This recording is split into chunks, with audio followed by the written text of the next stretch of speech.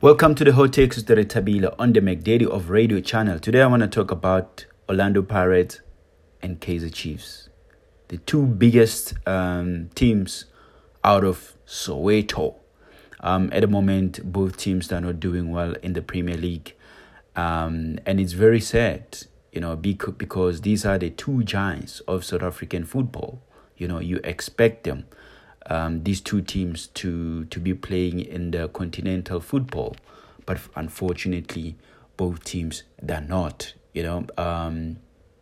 Yes, Orlando Pirates, they were playing in the Champions League. Unfortunately they were put it out, and then with the league, it's not doing well. Same thing can be said with Kaizer Chiefs.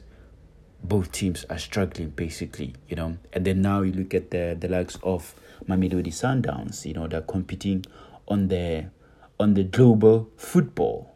You just wish that Orlando Pirates and Kaizer Chiefs will be the one playing with the big guns when it comes to African football. Unfortunately, that's not the case.